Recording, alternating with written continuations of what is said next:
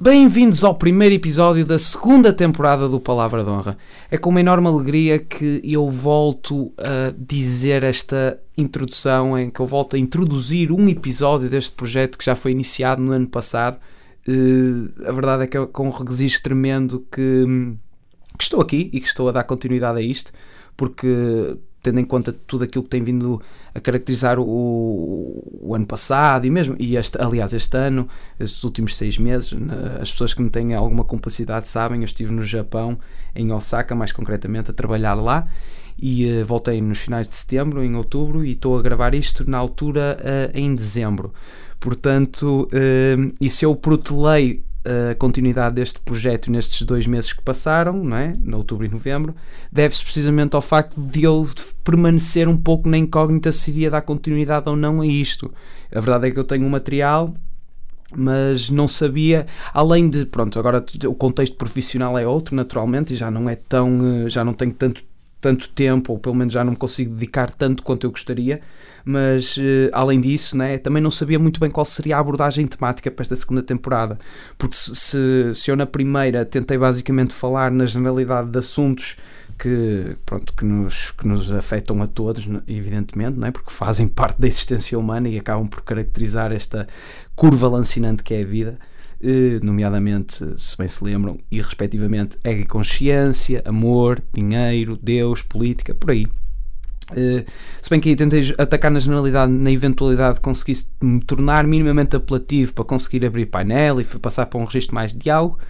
Para esta segunda temporada, como eu queria fazer disto quase com uma certa exclusividade, e daí o próprio facto de agora já não ter o suporte visual e se limitar unicamente ao áudio, acho que teria que encontrar um tema que acrescentasse valor, que fosse até com alguma componente um pouco mais pedagógica, porque não me interessa tanto fazer disto uma espécie de projeto de natureza confessional, em que eu vou desafogando um pouco o rescaldo da minha semana, ou fazer tipo uma espécie de, nem com essa natureza retrospectiva. Interessa-me mesmo desafiar-me com vocês, naturalmente, tipo, tentar entregar o máximo de valor possível e ao mesmo tempo ser exigente para com este projeto, que me leve consequentemente a fazer toda a pesquisa e toda a dedicação para ter a certeza de que estou a entregar valor que irá acrescentar. Portanto, aquilo que eu acabei por escolher como abordagem temática para esta segunda temporada, e espero que ela seja significativamente duradoura, é tentar pegar um pouco no aspecto filosófico e a forma, o tal imaginário coletivo da humanidade desde o seu início, e para isso iremos remontar muito ligeiramente em um pouco de paleantropologia e avançar, não é, nesta espécie de imaginário coletivo até aos dias de hoje, e falar de um pouco, sucintamente, de todas as grandes propriedades intelectuais do nosso património intelectual humano que caracterizaram as diferentes épocas e os diferentes tempos, por assim dizer, desde os pré-socráticos, não é? E acaba por ser até acaba por intitular até este primeiro episódio, até à filosofia pós-moderna, pós-estruturalista, e vamos tentar revisitar tudo. Vamos tentar falar sobre tudo. Este é tal a minha gula ou a minha glutonia, tipo, ambiciosa de querer realmente, se é para fazer, vamos fazer isto, vamos fazer grande, vamos fazer de uma forma impactante.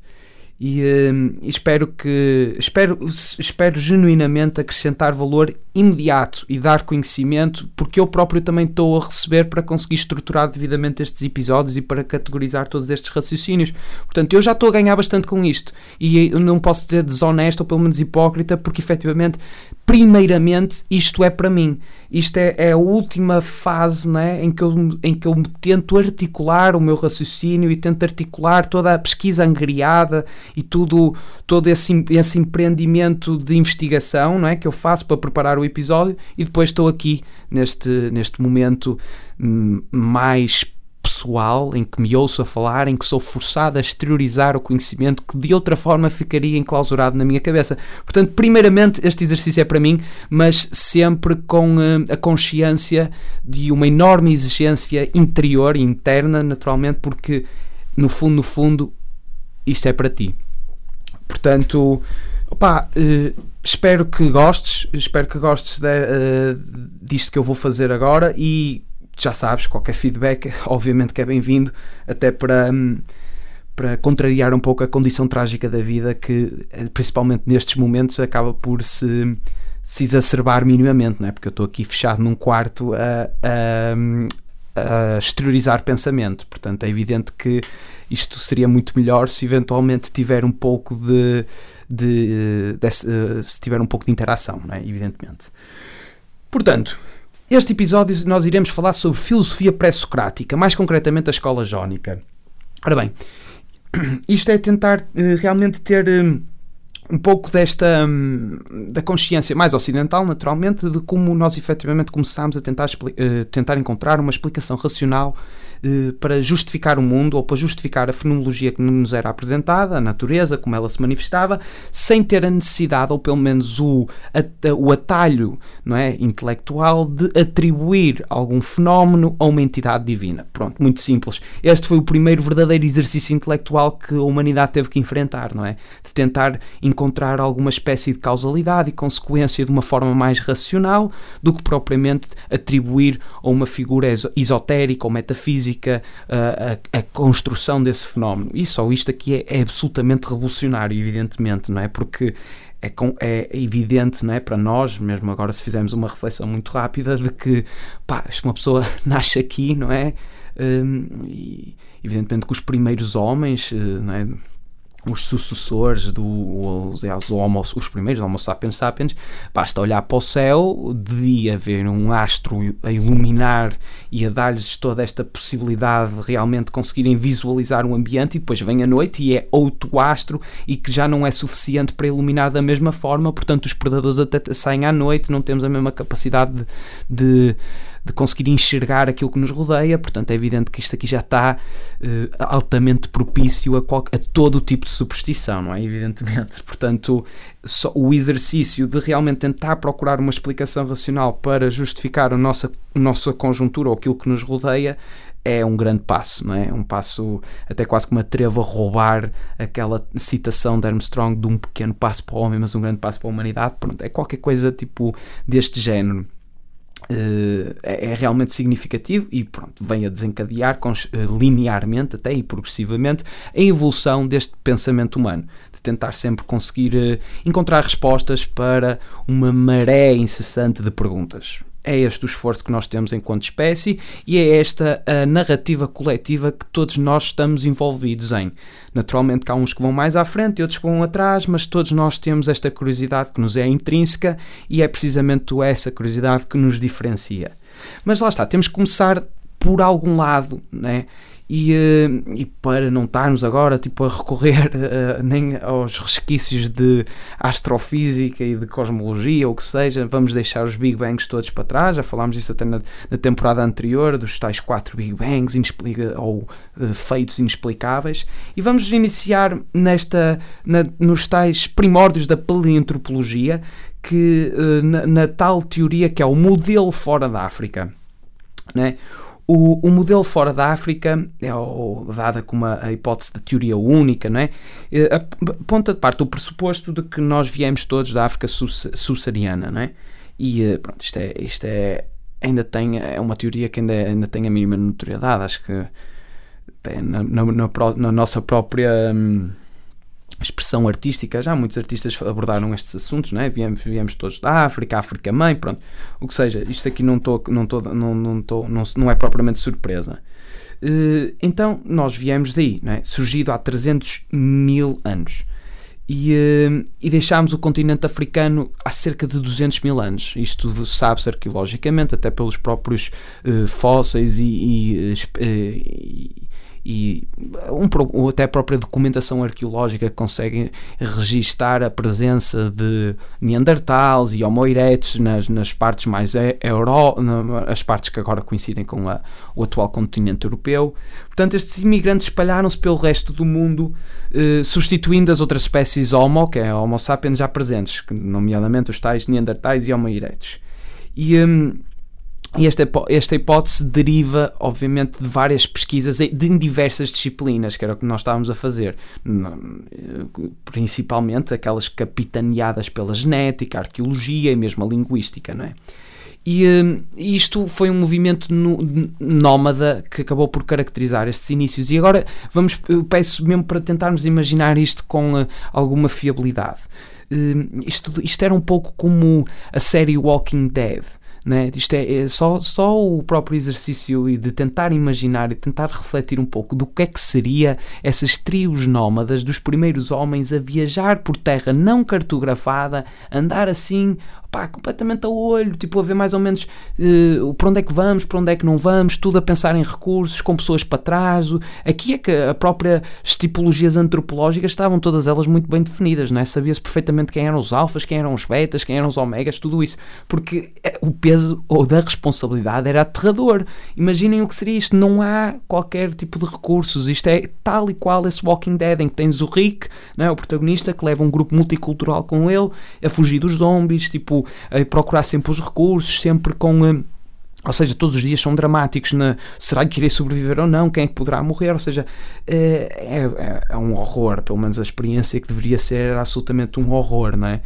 E isto acaba por caracterizar, de certa forma, algo que precede até a civilização, né? Obviamente que estas tribos nómadas acabaram por ganhar força nos números e na força física também, naturalmente, né? Evidentemente que uma tribo, dentro deste nomadismo, se tivesse mais homens, por essa componente genética intimamente relacionada com a força, é evidente que eles teriam muito mais capacidade de conseguir combater, expulsar eventuais predadores que pudessem aparecer. Isto parece-me bastante lógico. E depois pelos números também, evidentemente, nem que seja em termos estratégicos, mas lá está, até os próprios conflitos bélicos, por assim dizer, isto precede a civilização, isto não é contra as tribos, isto é com predadores, isto é com a própria natureza em si. Ou seja, quando as pessoas saíram, não é, neste nomadismo, quando saem da África, vão ali por aquela zona, né, vão para o oeste, através daquilo que é chamada tal Euroásia, não é? E usando algumas das rotas disponíveis, tanto pelas terras, para o norte dos Himalaias, não é? Que se tornaram posteriormente a Rota da Seda. Por acaso, estas particularidades geográficas ainda se mantêm bastante presentes e por isso é que nós até conseguimos rastrear minimamente para esse nomadismo primário, não é? Que é atualmente até a Rota da Seda e outras formas para esta, através do Estreito de Bering, que é o estreito que liga ali aquela zona da Sibéria com a Alasca, não é? Que é um estreito que liga o Pacífico e o Ártico, que até foi feito, acho que se chama Estreito de Bering, não tenho a certeza, mas acho que foi feito porque foi numa altura em que houve um gajo que foi a nado de um lado para o outro e conseguiu demonstrar que a Rússia, até acho que coincidiu mais ou menos naquela altura de Guerra Fria, e que ele foi nadar de um lado para o outro e acabou por ser um ato simbólico bastante grande de proximidade entre essas duas potências e tal. Mas isto antigamente, pelo menos naquela altura, que eu não sei, paleolítico superior, aquilo...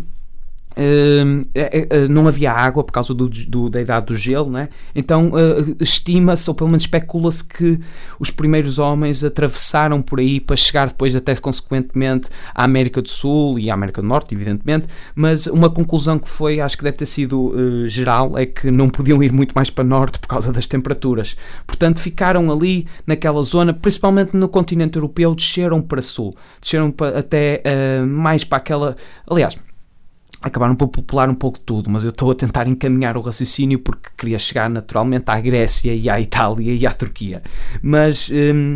Mas antes disso, antes de nos precipitarmos para esse próximo parágrafo de pensamento, vamos pensar só que os seres humanos, naturalmente, até por registros arqueológicos, também estavam a manifestar um pouco esta necessidade intrínseca de socializar, não é? Precisavam ter esta componente social, e é evidente, nós ainda conseguimos ver o quão isto nos é intrínseco, e é isso que nos leva, de qualquer forma, a gostar exageradamente e a libertar imensa dopamina com redes sociais, de termos sempre essa necessidade de falar, não é?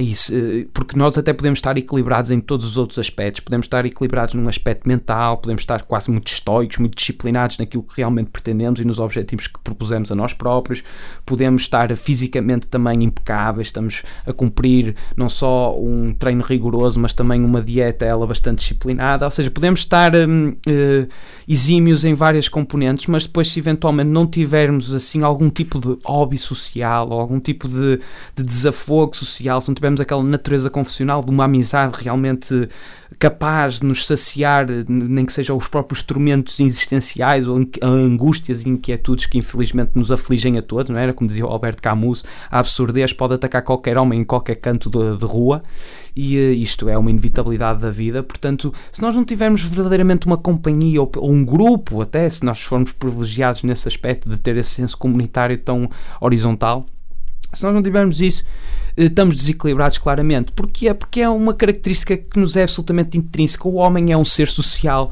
e isto até dá para contrapor com até uma palestra da TED que eu ouvi recentemente que falava sobre a tortura nos Estados Unidos, mas não era tão necessariamente a tortura à qual que nós conceptualmente relacionamos de imediato, não é? Que é aquela tortura física ou aquela tortura psicológica, quer dizer, acaba por ser um bocado psicológica, mas refere-se mais concretamente ou mais particularmente ao confinamento, tipo à solitária, a este tipo de ficar ali enclausurado numa cela sem ter a possibilidade de socializar. E isto as pessoas ficam malucas, não é? Se ficam sem a possibilidade de falar com outra pessoa, privadas de um contacto humano, ficam completamente, enlouquecem completamente. É claramente uma violação de direito humano, evidentemente. E aliás, essa palestrante que estava a falar na palestra da TED, ela até começou a falar com uma dessas pessoas, porque pronto, acabava por ser um bocado um objeto de estudo, não é? Um desses condenados, e ao fim de meia hora ele não conseguia falar mais, ou seja, perdeu a mesma faculdade da fala porque já estava destreinado, ele já não conseguia, e ficou com aquela ansiedade toda de não conseguir articular, não conseguia falar, ou seja, o próprio músculo e a própria, já não estava habituado a isso, já não conseguia. E isto é aterrador, mas pronto, isto acaba por caracterizar precisamente o que nos pode acontecer se nós eventualmente nos cedermos a este tipo de misantropia e cancelarmos por completamente esta interação. Portanto, isto até é absolutamente essencial, e já o era seguramente na altura dos Homo sapiens e Homo erectus e Homo neandertais, a partir do momento em que se começou a conseguir simbolizar com expressões eventuais abstratos. Portanto, gosto de imaginar, até com alguma fundamentação arqueológica, de que eles se sentavam à volta de uma fogueira, não é? E lá que falavam, sei lá, do tempo. E acho que foi assim, nesse ato cerimonioso, por assim dizer, de diálogo ou de conversa entre a tribo ou entre os maiorais da tribo, por assim dizer, à volta da fogueira, que eles determinaram que tinham que ir para norte. Eu gosto de imaginar que eventualmente seja isso, né? Porque obviamente que tinham que ser em grutas, né? Em locais de vantagem estratégica por causa dos predadores, mas lá está, por causa dessa tal escassez de tópicos a serem conversados, imagino que se focassem quase naturalmente na inexistência de recursos ou na temperatura que a África tinha, né? Também não devia ser calor para caralho. Portanto, eles obviamente que tiveram que determinar movimentos migratórios, e foi seguramente nessas alturas de socialização. Portanto, eu gosto de imaginar isso. E depois, naturalmente, que os humanos, né, aqueles que tiveram sucesso, podemos atribuir ou determinar pelo menos uma correlação da inteligência necessária para angariar os recursos básicos para a subsistência. Ou seja, quanto mais difícil se fosse ter esses recursos, os esforços intelectuais teriam que ser maiores. Acho que aqui é uma correlação bastante repentista, né? Isto é bastante imediato. Quanto mais difícil, mais eu tenho que me esforçar nessa própria reflexão, portanto, mais estimulado intelectualmente irei estar e mais capaz irei estar para responder a eventuais adversidades, e foi através dessa abstração de preocupações que nós nos conseguimos focar noutras coisas. E aqui estamos a dar um salto conceptual e temporal bastante grande para chegar aos primeiros pensamentos filosóficos, não é? Ou pelo menos aos primórdios e este gênesis da filosofia ocidental, que começou em duas áreas geográficas relativamente próximas uma da outra, nomeadamente Grécia e Itália. Ou seja, todo o pensamento pré-socrático, isto citando o título deste episódio, foi originado nestas zonas de influência, influência ou italiana ou jónica, ou seja, que isto corresponde mais naturalmente, obviamente italiana, na Península Italiana será evidentemente a Itália, mas depois temos a Grécia e a Turquia, e a jónica é ali naquela zona mais da Turquia, ou pelo menos nessa costa. E isso é o que vamos falar neste episódio, né? Estas duas escolas de pensamento, havia quase 4 ou 5 escolas pré-socráticas, eu não sei precisar, mas isto eventualmente também estou a presumir que vocês irão fazer a vossa pesquisa, porque isto é aquele tal exercício 2.0. Estamos todos a puxar para o mesmo lado. Portanto, se eu estiver mal, por favor, corrigem, também fica essa pequena ressalva. Então, eles conheciam-se, né? Estas duas escolas conheciam-se, influenciavam-se e era uma rivalidade bastante benéfica e salutar, porque todos aprendiam um pouco com isto. Mas havia 4 escolas, sendo aquela que vamos nós falar, pelo menos inicialmente. Depois no próximo episódio iremos falar mais concretamente da italiana, porque também é bastante fulcral antes da presença socrática, não é? Dessa grande presença, desse game changer da filosofia que foi Sócrates. Nós temos que falar sobre alguns gajos que são um bocado importantes, um deles vamos falar já neste episódio, mas depois no próximo temos que dar continuidade a isso. Portanto, eu acho melhor realçar tanto a influência jónica como a italiana. E antes de desenvolver este tópico, também é importante, não é? Falar sobre o elefante na sala, isto para quem eventualmente também tem alguma intimidade filosófica e também partilha desta curiosidade de perceber como é que se começou toda esta reflexão e como é que a humanidade se foi desenvolvendo intelectualmente. Pronto, obviamente que o elefante na sala aqui é o termo pré-socrático, não é? Isto é algo bastante controverso na comunidade filosófica e académica, ou seja, um pouco contencioso. Isto, lá está, deve-se ao facto de que o Sócrates efetivamente foi um game changer no aspecto da filosofia, não é? Teve uma influência tão profunda nas questões a colocar e na legitimidade de quem as colocava, porque antes dele a filosofia era uma atividade exclusiva dos ricos, ok?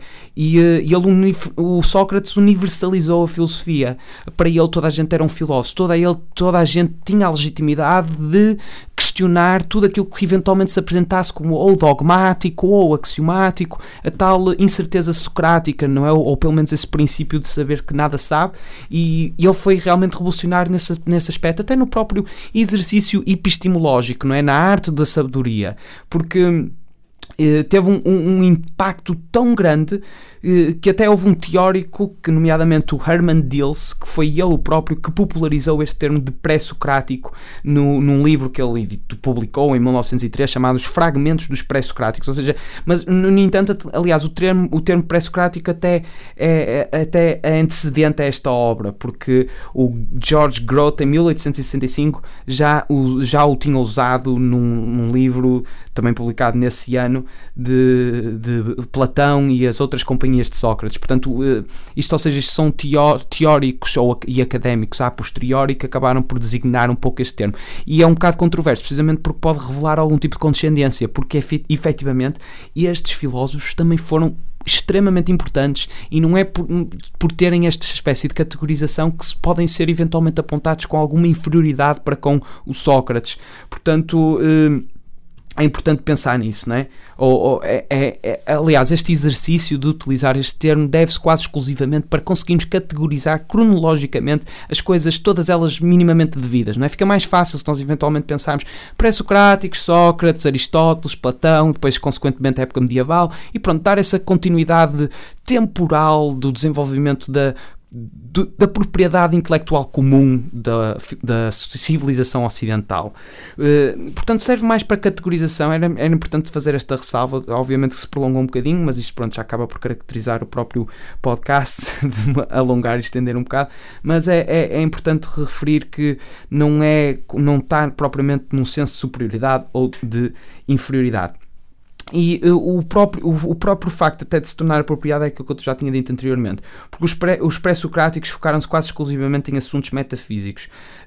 Metafísica, também para dar uma explicação sucinta, vem da palavra meta, do grego, não é, que é o depois de, ou além de tudo, e depois physis, não é? Physis, provavelmente já sabes, não é? Physis tem a ver com natureza ou física, é bastante evidente, mas a metafísica, ou seja, tenta descrever os fundamentos, as condições, as leis e a estrutura básica, as causas ou princípios, bem como o sentido e a finalidade da realidade como um todo ou dos seres em geral. né? Isto citei, mas isto é muito, usando um exemplo que eu acho que fica mais fácil se entendermos com a analogia do que propriamente o termo técnico, é as questões últimas, as derradeiras questões da filosofia, como por exemplo, há um sentido último para a existência do mundo, a organização do mundo é necessariamente essa com aquela que deparamos, ou seriam possíveis outros mundos, não é? Tal se a ideia, a realidade nos engana, se é uma ilusão que nos exalta, existe algum Deus, se existe, como podemos conhecê-lo, existe algo como um espírito, há uma diferença fundamental entre mente e matéria, os seres humanos são dotados de almas imortais, o livre-arbítrio, estas são as questões, todas elas relacionadas com esta disciplina filosófica que é a metafísica, que depois, eventualmente, também já agora se subdivide em ontologia e cosmologia, que nós também vamos falar para a frente, e Sócrates foi revolucionário nesse aspecto, e por isso é que se até faz esta categorização, porque ele só estava focado propriamente em assuntos de epistemologia, que é o estudo do conhecimento. Como sabemos que sabemos? Se bem que os pré-socráticos também falavam um pouco sobre isto, mas o Sócrates foi verdadeiramente revolucionário porque só lhe interessava isto, interessava-lhe estes assuntos mais focados até em ética, em como é que nós sabemos as coisas, quais são as metodologias para as quais nós que são legítimas ou não para nós conseguirmos adquirir verdadeiro conhecimento, o que é verdade, o que é justiça, ou seja, a reflexão epistemológica, que é do arte, do saber e do conhecimento. Isto foi o que o Sócrates efetivamente acrescentou quase à semelhança de Jesus Cristo, no sentido em que ele não escreveu nada, quem escreveu foram os discípulos dele, foi o Platão, e Aristóteles também fala, portanto, lá está, o Sócrates foi realmente um game changer, e nós vamos dedicar grande parte deste, um segmento quase inteiro para falar sobre esta enorme presença e na preponderância que ele teve na história da filosofia e na história da época ocidental. Mas pronto, este termo pré-socrático, não podemos começar o episódio e falar sobre as personalidades que o caracterizam sem o descrever e sem o despir um pouco de eventual preconceito ideológico ou qualquer coisa assim que pudesse ter. E nós então vamos falar do primeiro filósofo de todos os tempos, que apareceu em 624 a.C. em Mileto. Mileto é a tal escola, faz parte dos Jónicos, né? Ou seja, todos os filósofos, ou pelo menos os nomes que eu vou citar, vêm logo um a seguir de Mileto, não é? Porque ele é de Mileto. E vamos falar do verdadeiro OG desta zona, na antiga colónia grega de Mileto, na Ásia Menor, que é a atual Turquia. O nada mais, nada menos que o Tales de Mileto. Ou seja, Tales porque é de Mileto. Desculpem ter ficado aqui um bocado repetitivo, mas era só para reforçar, porque se eventualmente procurarem por Tales, muito provavelmente o artigo de Wikipédia que vou encontrar é Tales de Mileto, mas eu quero só esclarecer que de Mileto não é o nome dele, é o sítio de onde ele vem. E o Tales, lá está, foi o primeiro filósofo. Não havia ninguém para trás dele. E por isso é que nós temos que falar dele e dedicar-lhe toda esta reverência, porque imaginem o quão não seria difícil... não há ninguém para trás dele que já tenha pensado numa explicação racional para aquilo que observa na realidade da natureza, tudo aquilo que se manifesta. Toda a gente atribuía a responsabilidade, seja a chuva, seja qualquer fenómeno natural, toda a responsabilidade era de entidades divinas, era dos deuses. E este gajo é o primeiro que pensa, deve haver aqui alguma explicação racional para isto, deve haver até alguma maneira de prever minimamente aquilo que poderá acontecer. E ele não tem suporte intelectual nenhum para onde que o ampare, não é? Ou pelo menos que o sossegue. Obviamente que ele também era um gajo viajado, fez várias expedições, até se diz mais ou menos, ou pelo menos por alguns registros e alguns historiadores contam que muitos dos conhecimentos até de cosmologia e da astrologia que ele tinha devia-se até a algumas expedições que ele fez na antiga Babilónia e tudo isso, mas a verdade é que é um autodidata no verdadeiro sentido da palavra, em toda a amplitude conceitual que esta palavra eventualmente pode ter. É que não há propriamente bibliotecas para trás dele de conhecimento verdadeiramente fidedigno, então ele está a refletir muito, a principiar muita da reflexão. E o Tales, lá está, eu gosto de imaginar desta forma, é sempre mais fácil se nós conseguirmos pôr uma linguagem corriqueira a nível abstrato para conseguir realmente fazer as representações destas figuras da história e tal. Eu gosto de imaginá-lo, estás a ver, o Tales, um gajo assim atraente, tipo um solteiro cobiçado, tipo um gajo tipo da Bachelor, estás a ver, do reality show, do solteirão e tal, todas as gajas a competir por ele, porque ele era incrivelmente rico, o gajo era riquíssimo e além disso era tipo uma espécie de um género corporativo, era tipo um Elon Musk em termos de pertinência e intelectual nos desafios empreendedores que ele eventualmente se submetesse e também na facilidade com que ele fazia as coisas, não é? Tipo, até lá está, há uma história de que na altura, né, nessa altura em que toda a gente associava às colheitas, né, e tudo que fosse alguma graça agrária, rural, por assim dizer, toda a gente associava isto à Artemisa, às deusas da caça e aos deuses da agricultura, e faziam os seus sacrifíciozinhos, ou pelo menos os seus pedidos e as suas preces. O Tales de Mileto, né, usou o seu conhecimento astronómico e meteorológico, que é esse que provavelmente foi herdado dos babilónios nas suas tais expedições, e previu uma excelente colheita de azeitonas, com um ano de antecedência. E sendo um homem prático, não é? Naturalmente, como ele já tinha dinheiro, conseguiu dinheiro para alugar todas as prensas de azeite, não é? Da região, e quando chegou o verão, pois nada mais nada menos, os produtores de azeite tiveram que lhe pagar a ele para o uso das prensas, o que o levou, consequentemente, a ganhar uma grande fortuna com esse negócio. E aqui é que está a coisa. É que ele só fez isto para mostrar como era fácil ficar rico. É este tipo de gajo. Ou seja, além de ser o primeiro filósofo, é este tipo de gigante intelectual e elemento absolutamente diferenciador e disruptivo daquela sociedade que nós estamos aqui a falar. É um gajo que realmente está muito à frente. Porra, está muito à frente e com muita pena para ele, obviamente, porque imaginem o que é estar à frente. Este é o mesmo que tipo um gajo que já com 27 ou 28 anos e andar assim num infantário. Intelectualmente deve ser, metaforicamente deve ser isto, era assim que ele se devia sentir. Obviamente que ele tinha alguma companhia que, pronto, eventualmente o safava, sendo a companhia dele os discípulos dele, não é? Que nós também vamos falar.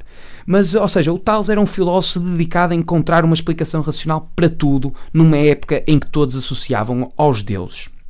Ou seja, todos associavam as justificações tudo havia justificação divina para tudo, não é? Isto é absolutamente surreal, não é? As superstições que acabam por justificar os fenómenos físicos, havia de tudo, evidentemente.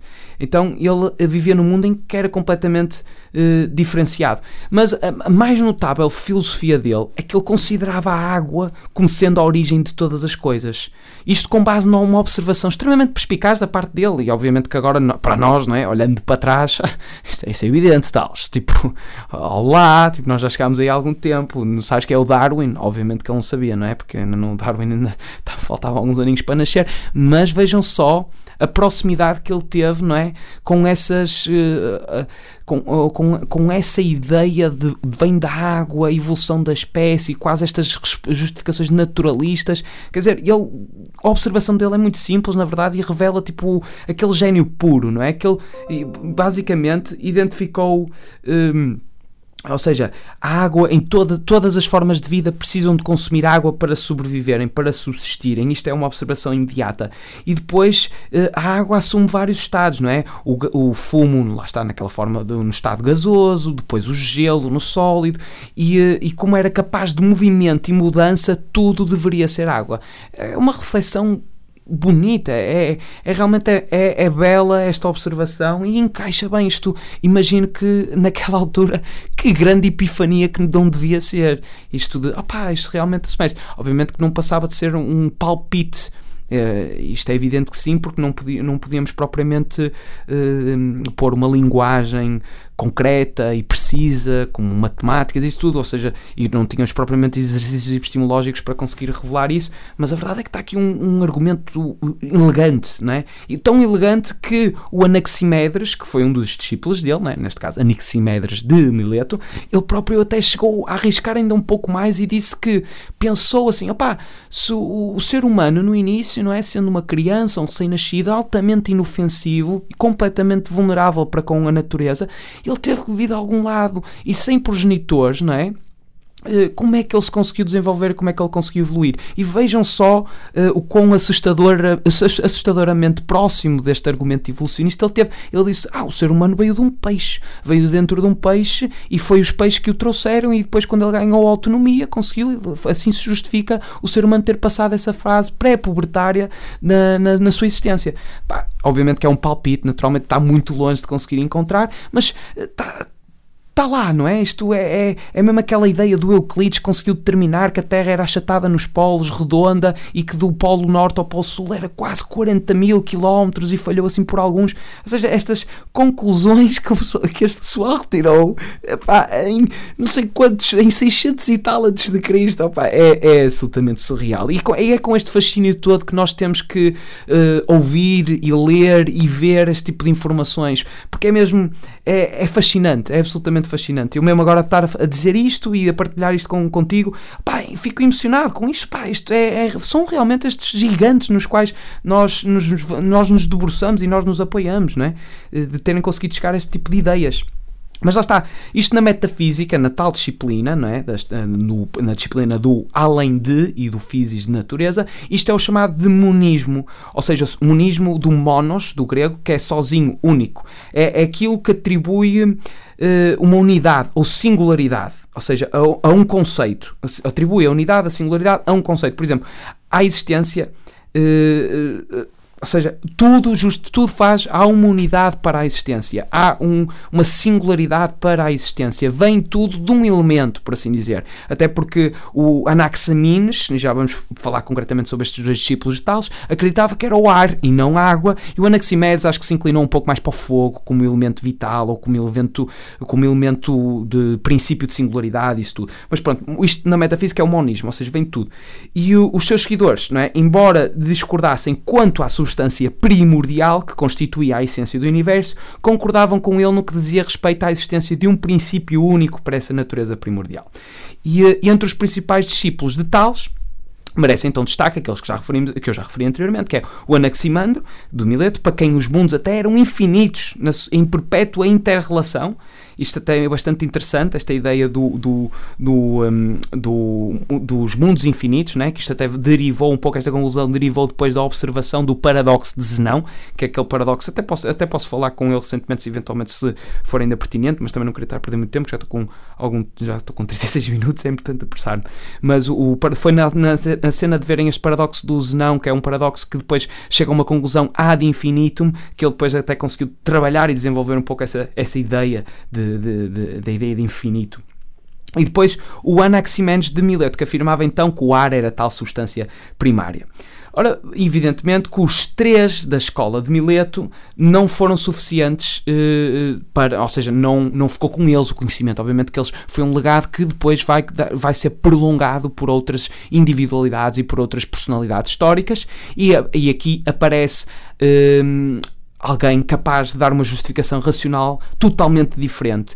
E isto também de certa forma, é um pré-socrático na sua categorização, mas também é um game changer, também é um gajo que realmente, pá, mudou muita coisa.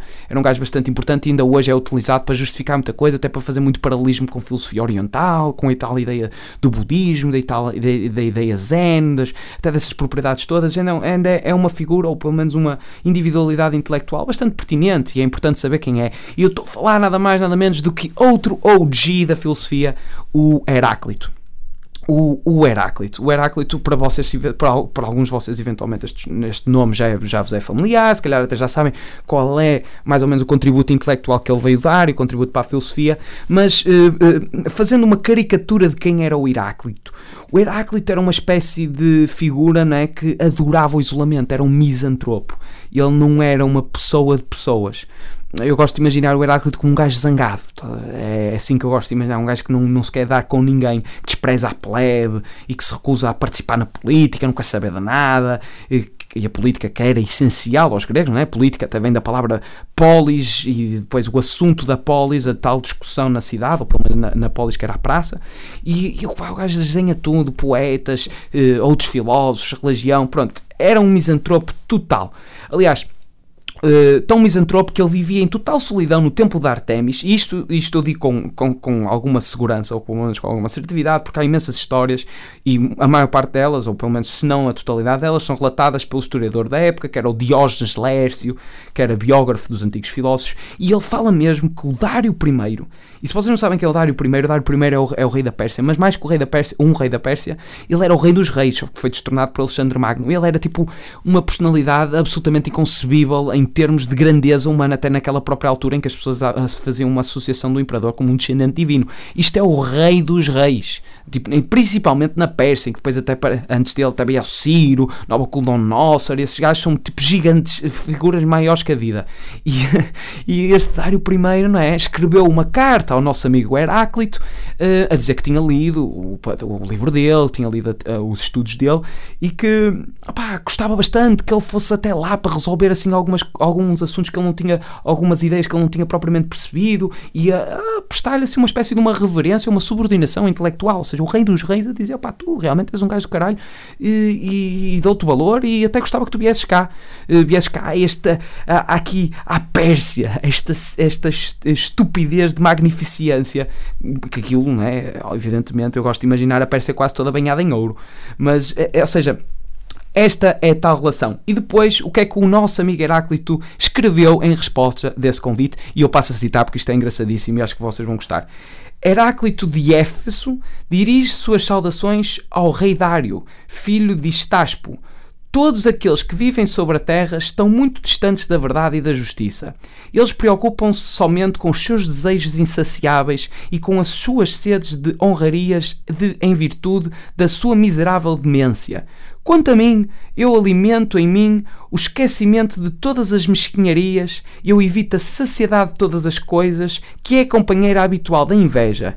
E porque eu temo a ostentação excessiva, eu não poderia ir à terra dos persas, contentando-me de pouco segundo a minha ideia. Ou seja, esta é se calhar a mais brilhante rejeição alguma vez dada a um monarca ou um político ou o que seja. Ou seja, ele vai mesmo mandar lá a merda, tipo, acho que eu vou querer lidar com essa escumalha toda, vocês são materialistas, só ligam essas coisas todas, deixem-me estar, mas é no meu canto que eu preocupo-me a estes assuntos abstratos e tal. Mas é absolutamente incrível, isto acaba por relatar um pouco a personalidade e a confiança existencial quase que esta pessoa tem nela própria, não é? E...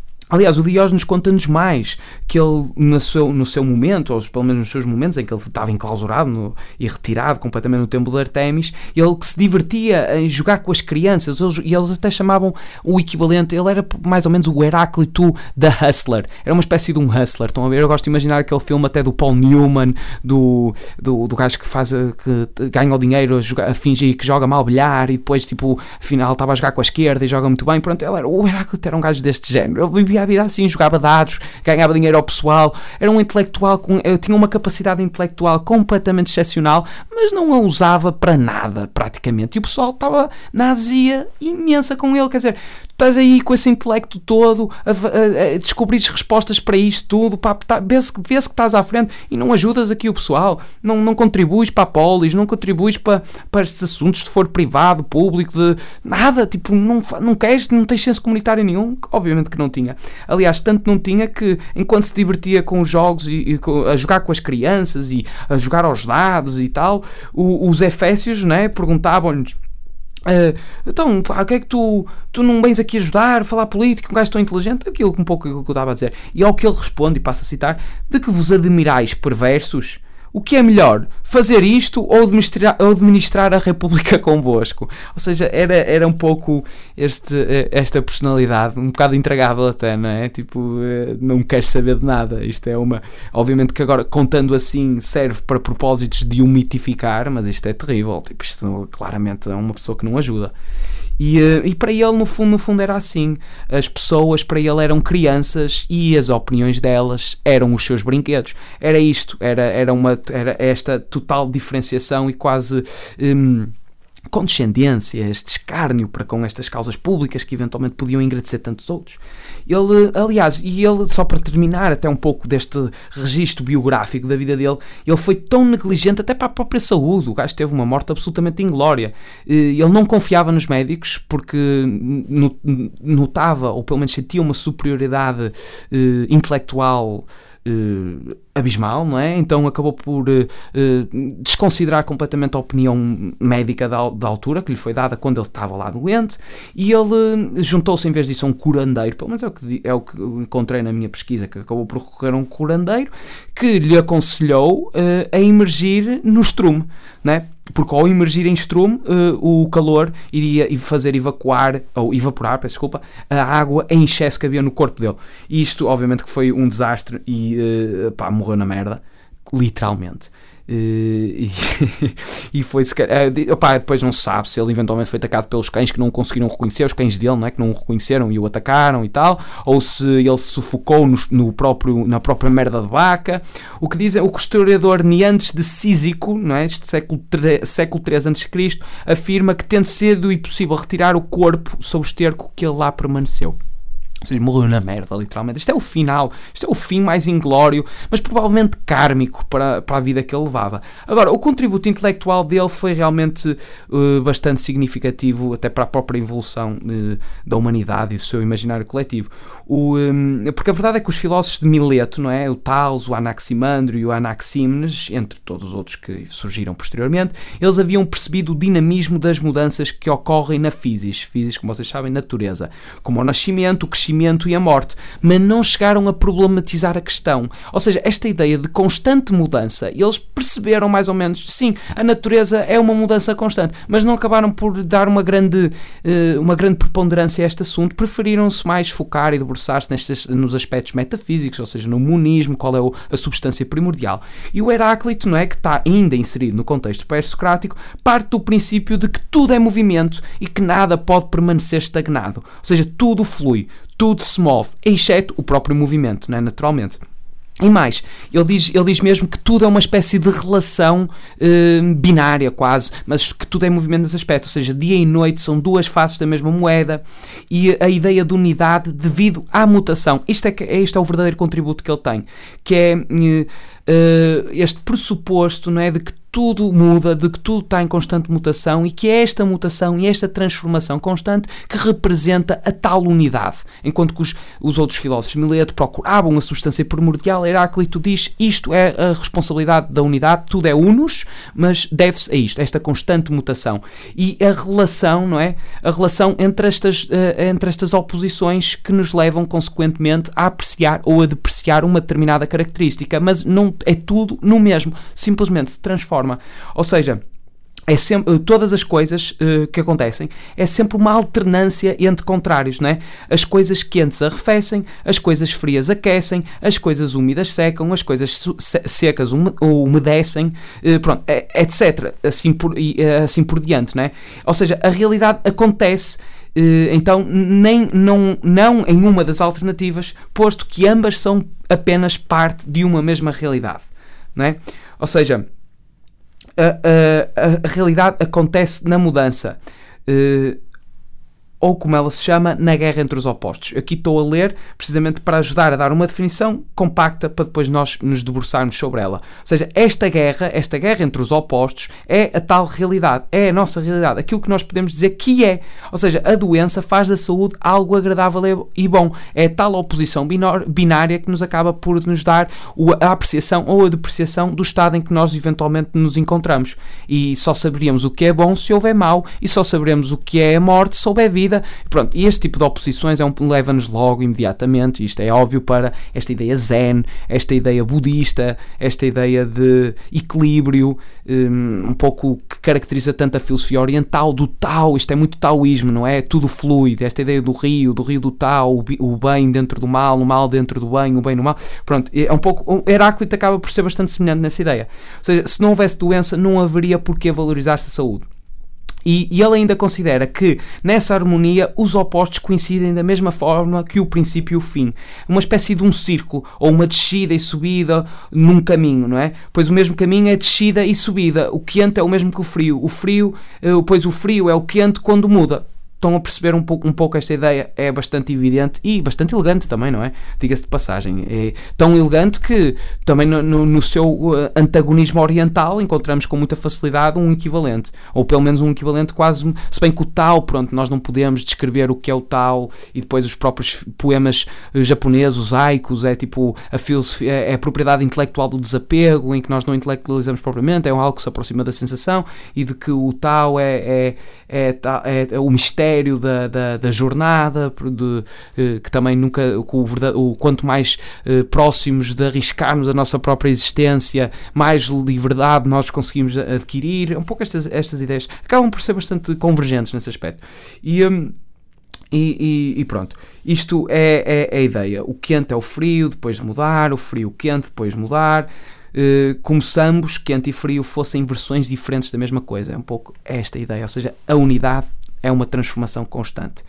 E, aliás, a frase que ficou célebre, não é? Tipo, ou pelo menos esta ideia de tudo flui como um rio, é o tal célebre aforismo no qual a tradução filosófica subsequente identificou sinteticamente o pensamento de Heráclito.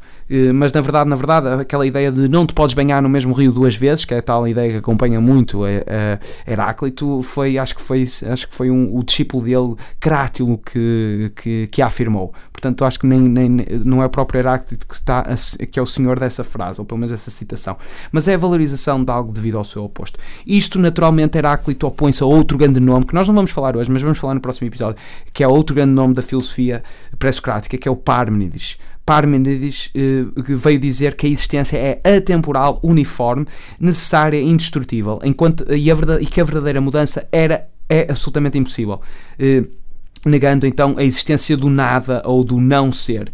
E esta é considerada a primeira digressão filosófica sobre o fenómeno do ser, que foi, lá está, contraposta com a afirmação de Heráclito que nenhum homem pisa duas vezes o mesmo rio. Mas vamos falar mais disto no próximo episódio, porque a verdade é que um diz uma coisa e o outro diz precisamente o seu oposto, não é? Um diz que tudo é mudança e o outro diz nada verdadeiramente se altera, e nós até já falámos isto na temporada passada, quando nós estávamos a falar, acho que era quando estávamos a falar do ego, que até que eu dei o exemplo da analogia do quadro, do pintor, porque no fundo parece que, superficialmente, parece que estão os dois a dizer antagonismos, estão a ser os dois absolutamente contrários, mas a verdade é que os dois a falar sobre a mesma coisa, que é essa tal ideia de unidade. Mas isto aparece posteriormente. E então, lá está. Estas ideias da escola de Mileto, de Tales, Anaximandro, Anaxímenes, Heráclito, foram todas maturando e surgiu outro filósofo, que é o nosso último filósofo para este episódio, que chegou com aquilo que se considera um grande marco da filosofia pré-socrática, tão grande que dizem que ele é o pai da ciência moderna, ou aliás o padrinho da ciência moderna, assim é que é, que é outra personalidade que é absolutamente inspiradora, porque como é que ele conseguiu chegar a uma conclusão tão precoce, e que a humanidade teve que andar para voltar a este tipo de ilações e este tipo de conclusões. E estamos a falar do outro OG, Demócrito. Demócrito é o padrinho da ideia dos átomos e espaço entre eles. É isto, foi ele o primeiro a dizer que tudo era átomos. Tudo era átomos. Estamos a falar, lá está, de um gajo para aí de 500, 300, não sei, nem sei bem de qual é o ano, por acaso não precisei isso, que nem achei propriamente relevante, mas vejam só, estamos a falar assim antes de Cristo, assim uns 400, 300 antes de Cristo, depois façam também a vossa pesquisa e vejam qual é o ano em que este indivíduo nos acariciou intelectualmente com as suas reflexões, qual foi esse período, espaço-tempo onde ele andou aqui pela Terra, mas a verdade é que ele conseguiu chegar a esta conclusão absolutamente inacreditável de que tudo eram átomos e espaço entre eles. Demócrito foi discípulo e posteriormente sucessor do seu colaborador para estas ideias, para a ideia do atomismo, foi Leucipo de Mileto. E de Mileto, lá está, também é um pouco nesta ideia sucessória do Tales e do Anaximandro. E Demócrito também avançou com o conceito de um universo infinito, onde existem muitos outros mundos como o nosso. Aliás, eu até aproveito para retificar o lapso, ou pelo menos o equívoco que eu fiz anteriormente, que eu disse que o Anaximandro é que tinha desenvolvido essa ideia a partir dos paradoxos, dos famosos e célebres paradoxos de Zenão, mas foi Demócrito que avançou com esta ideia de um universo infinito através desse tal paradoxo do Aquiles e da tartaruga, que o tal ad infinitum. Eu até acho que vou falar, porque acho que já se está a revelar preponderante, até nem que seja pelo facto de ter citado já 2 vezes por mim. Mas lá está. Demócrito foi um gajo que, as coisas não lhe correram bem em vida, não é? Como muitos outros intelectuais, ele foi ignorado em Atenas durante a sua vida e a sua obra foi bastante conhecida posteriormente por Aristóteles, que a comentou extensivamente, mas ao contrário de Aristóteles, por exemplo, Platão queria, e até se conta essa anedota, que Platão preferia que todos os seus livros fossem queimados. Portanto, havia aqui até uma clara oposição entre estes dois grandes gigantes intelectuais, que são nomeadamente os apóstolos socráticos de Aristóteles e de Platão. Demócrito era muito viajado e foi nessas viagens que começou a perspectivar aquilo que compunha, começou a perspectivar e pelo menos a esboçar esta ideia de que aquilo que compunha a matéria eram partículas demasiado pequenas para serem observadas e que tudo o que existe é composto por elementos indivisíveis. aquilo que ele depois veio mais tarde a nomear átomos. Átomos do grego a, que é negação atomo, que é o a é o prefixo de negação e tomo quer dizer divisível, portanto átomo em grego antigo quer dizer indivisível. É importante fazer esta pesquisa etimológica do que é que isto quer dizer, porque efetivamente é isto que átomo quer dizer, que é indivisível. E cada vez me convenço mais de que nós conseguimos remontar tipo, aos primórdios e às origens etimológicas da linguagem. Nós vamos ter conclusões bastante engraçadas, porque nós já usamos a linguagem assim de uma forma muito descomprometida, e a verdade é que nós não sabemos quais são os princípios etimológicos do que a palavra pretende descrever, e isso até posteriormente foi bastante importante em fenomenologia, em comentário da linguagem do Wittgenstein, do Heidegger, que se debruçaram mesmo sobre o instrumento e a ferramenta, e o Jacques Derrida também, na ferramenta intelectual que nós usamos tanto para exteriorizar aquilo que sabemos e para comunicarmos, mas também para interiorizar reflexão. Também usamos linguagem, portanto é bastante importante. E só vamos dar esta pequena curiosidade, por exemplo, tecnologia vem do tecna, que é a arte de revelar, e ou seja, as palavras, isso hoje em dia dissesse, tecnologia é revelação, já faria um bocado de confusão. Portanto é sempre interessante ver, e por isso é que eu fiz esta pesquisa, de ver o que é que efetivamente queria dizer átomo, e eu recomendo altivamente isto. Mas lá está, esta ideia de o mundo ser constantemente infinito e estar em constante expansão até ad infinitum surgiu em Demócrito, naquela altura tão prematura intelectualmente, devido a um gajo chamado Zenão, que apresentava paradoxos que eram absolutamente brutais, que eram paradoxos matemáticos tão brutais mesmo na própria conceptualização do termo brutalidade, que havia pessoas que enlouqueciam a refletir sobre os paradoxos que ele apresentava.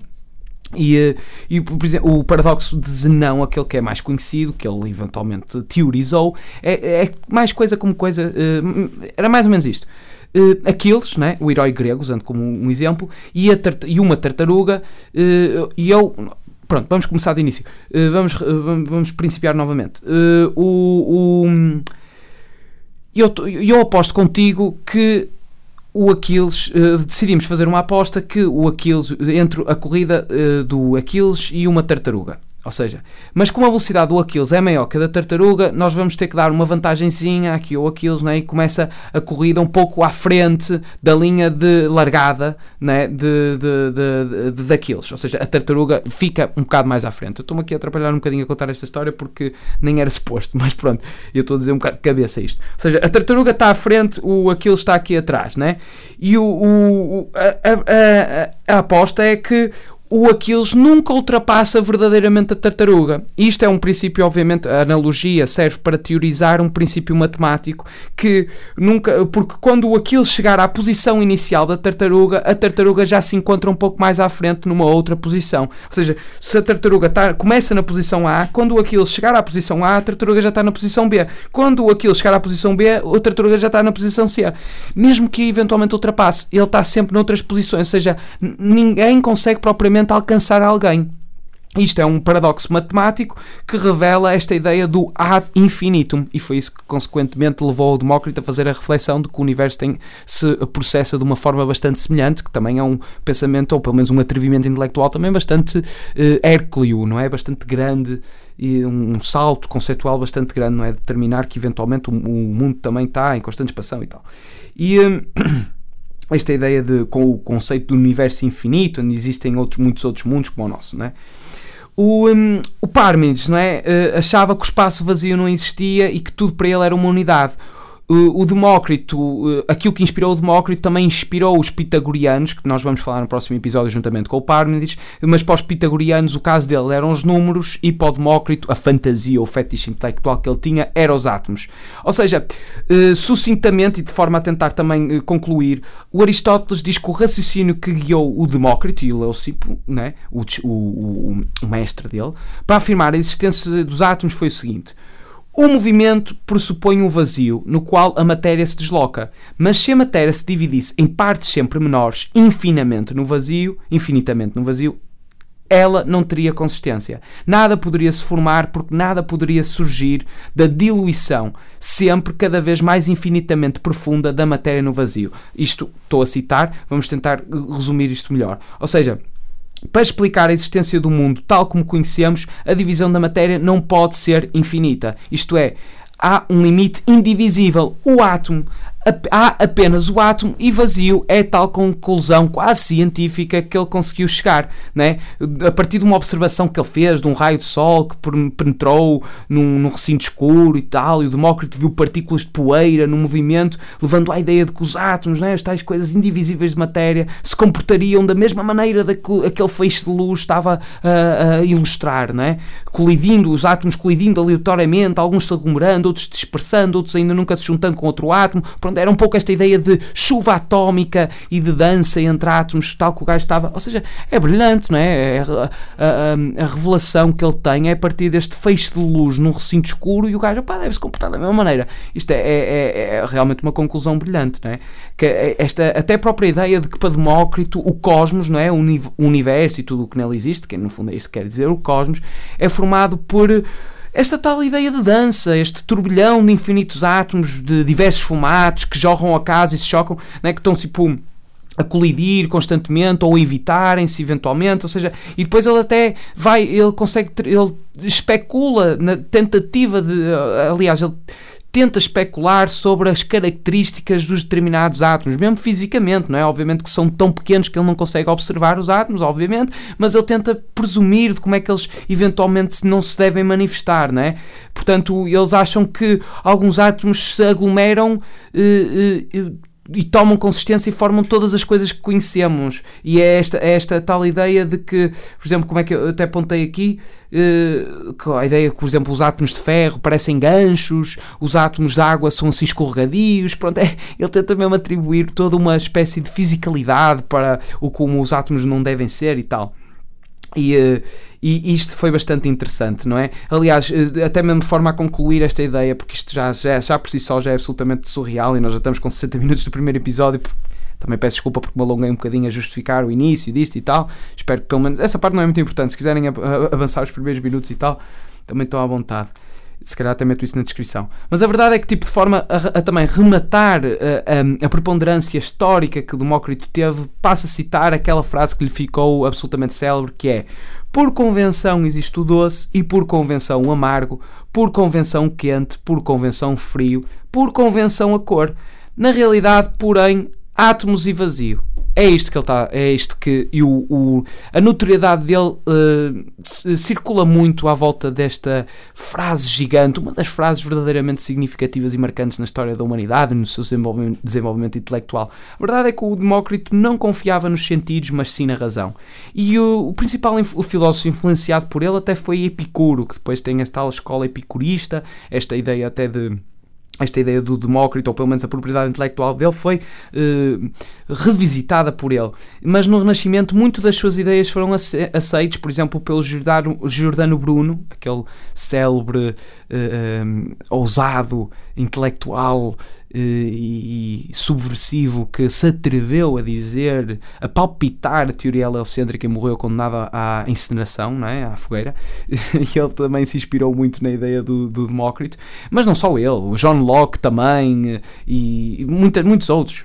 Como eu digo, e como eu disse quando principiei a apresentação deste grande filósofo, muitos consideram mesmo que o Demócrito é o pai ou o padrinho mais do atomismo, mas é o pai da ciência moderna. Foi ele que efetivamente fez esta observação absolutamente surreal.